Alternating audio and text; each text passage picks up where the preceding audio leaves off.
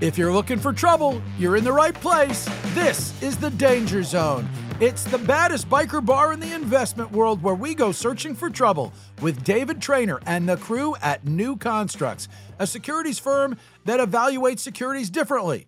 They dig in at the footnotes level and work their way up. It is discounted cash flow analysis meets forensic accounting. And if you want to learn more about how it works, go to newconstructs.com. David Traynor, it is great to have you back on Money Life. It is good to be back, Chuck. Thank you. Who's in the danger zone this week? Affirm. Danger, danger. Affirm. It's Affirm Holdings, ticker symbol AFRM. These are the buy now, pay later guys who, oh, by the way, were in the danger zone earlier, and now they're in the danger zone again later. So what brings them back to us? Because the trouble, no matter when people are paying, seems to be following this company. Buy now, suffer later. I mean, this is such an unprofitable business, an extremely high valuation. I mean, I was just reviewing our notes on this and our report, Chuck. I mean, it's just like, it's silly. I mean, it's been a great danger zone pick, by the way. It's down 82% since we first put it in the danger zone, while the S&P's up 2%. So it's outperformed by 80%. By the way, it's not just in the danger zone for the second time. It's a 3-time loser. You put it in the danger zone about 2 years ago in October of 2021, and then you put it on the zombie stock list and brought it back in September of 2022. And yeah, it's down 82% since the first one. But you'd think down 82% means that all the hope's been beaten out of it. If this were an IPO, where you get the IPO pop, this is after all that stuff is done. This has been deflated. But the idea to be back in the danger zone is, oh yeah, it's down 82%. There's still a lot more. It could lose another 82 is basically what you're saying, right? This could go all the way to zero? Yeah, I mean, it's up over 100% this year. And so with that movement and then recent findings from the Fed that lower credit scores and greater unmet needs make up a disproportionate share of the buy now, pay later users. I mean, in other words, they're going after the lowest of the lowest credit folks, right? That's not a good sign in any kind of economic cycle, but certainly not one where interest rates are rising and we know pocketbooks are tighter. We're hoping for a soft landing and trying to avoid a hard landing. If anything, people are having to be tighter with money. Money is not as cheap. That's a bad thing. Like Affirm was a product of this super free money environment. I mean, these business models went away with Kmart and the layaway plans, right? I mean, it's just... Anyway, bad business model. It's never been a good business model, Chuck. It's burned through tons of cash flow, continues to be a cash flow burner, which is why it's a zombie stock. And this is one we still think should go to zero. Help us understand the disconnect here, because the story here, except for the fact that you're dealing with the worst borrowers, is one that you'd think would be a good one. Why? Because every study we talk about here on the show that's looking at it is like tons and tons of people want to do buy now, pay later. It's become this hugely popular thing. And oh, by the way, while you see it from Affirm and they're offering buy now, pay later programs, you can do buy now, pay later with PayPal. You can do it with Amazon. These days you pretty much can't buy anything where they don't offer it to you, even if you're buying something that only costs $12. With that kind of ubiquitousness for the action, you'd think somebody's making money on this, but you wouldn't like this in anybody's business, would you? No, I mean, I think when you see this much competition, that's a red flag. But when you especially see it from the actual platforms themselves, right? When Square and Amazon, I don't know if they have their own in-house, but they could easily do it if they wanted to, and they probably would if it were profitable. But there's no value add, Chuck. Right? You're just saying to people, hey, we'll pay for it for you so you don't have to pay now. You'll pay me more later.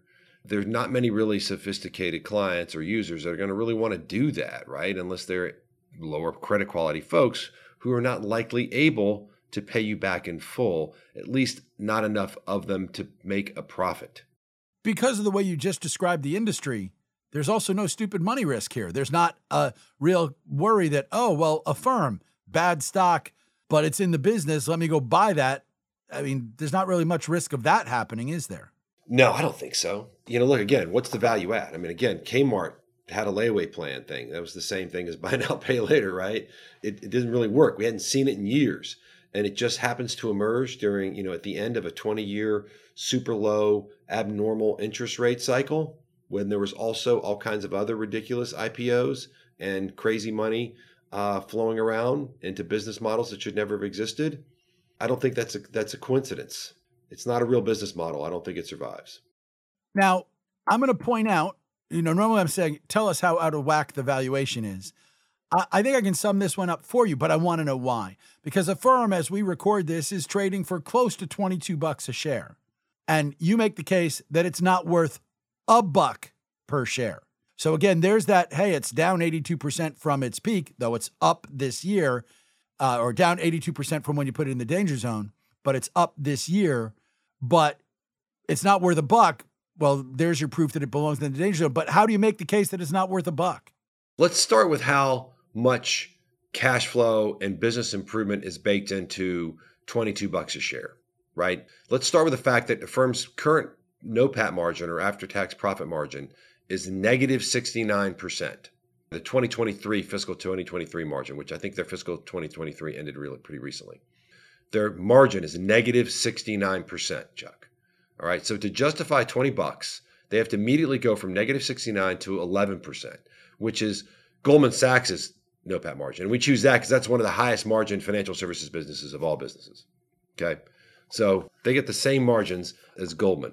They also have to grow revenue at 29% compounded annually for the next 9 years. So that's what they got to do to justify the current stock price. So immediately improve margins to a super high level for their business and grow revenue at nearly 30% for 9 years. And at that and also, if you assume their same GMV rate of 8%, that would mean that a firm's gross merchandise volume would be about half of where Amazon's is right now. Let me flip it around on you, David. Make the case for why the stock's only worth $1. I mean, I think it's worth zero. I mean, look at the economic book value, and it's negative $28 a share. You've got $52 million in debt, not that much. Got another $229 million in outstanding option liabilities, and then you've just got negative cash flow, Chuck. I mean, you've got negative cash flow as far as the eye can see, going back up for the history of the company. I mean, we're showing they've burned through $3.8 billion, excluding acquisitions, from over the last 3 years. In 2023 alone, they burned through $1.1 billion. Right. And so it's like, I don't know how they ever get it to a positive value for equity holders when you've got all these option liability for existing equity holders, right? When you've got all these options out there, you've got debt. Yeah, I'm making a case for zero. I don't think the business survives. And as a zombie stock, you guys have it as having under 2 years worth of capital remaining, correct? Yeah, we've got 21 months of cash on hand to sustain the current burn. It's Affirm Holdings, ticker symbol AFRM. Yeah, not worth anything according to David Traynor, but back in the danger zone because it's been on a big rise this year, even if it's been a terrible stock since he first identified it and said it was headed for trouble. David, great stuff as always. See you next week. My pleasure, Chuck. Thank you. That's David Traynor. He's founder and president at New Constructs, which is online at newconstructs.com and on Twitter at New Constructs. David's on Twitter too, at TheRealDTrain37. Up next on Money Life, it's market call time. Art Amador of the AI-powered equity ETF will be here talking stocks. Oh, wow. This is actually pretty dangerous.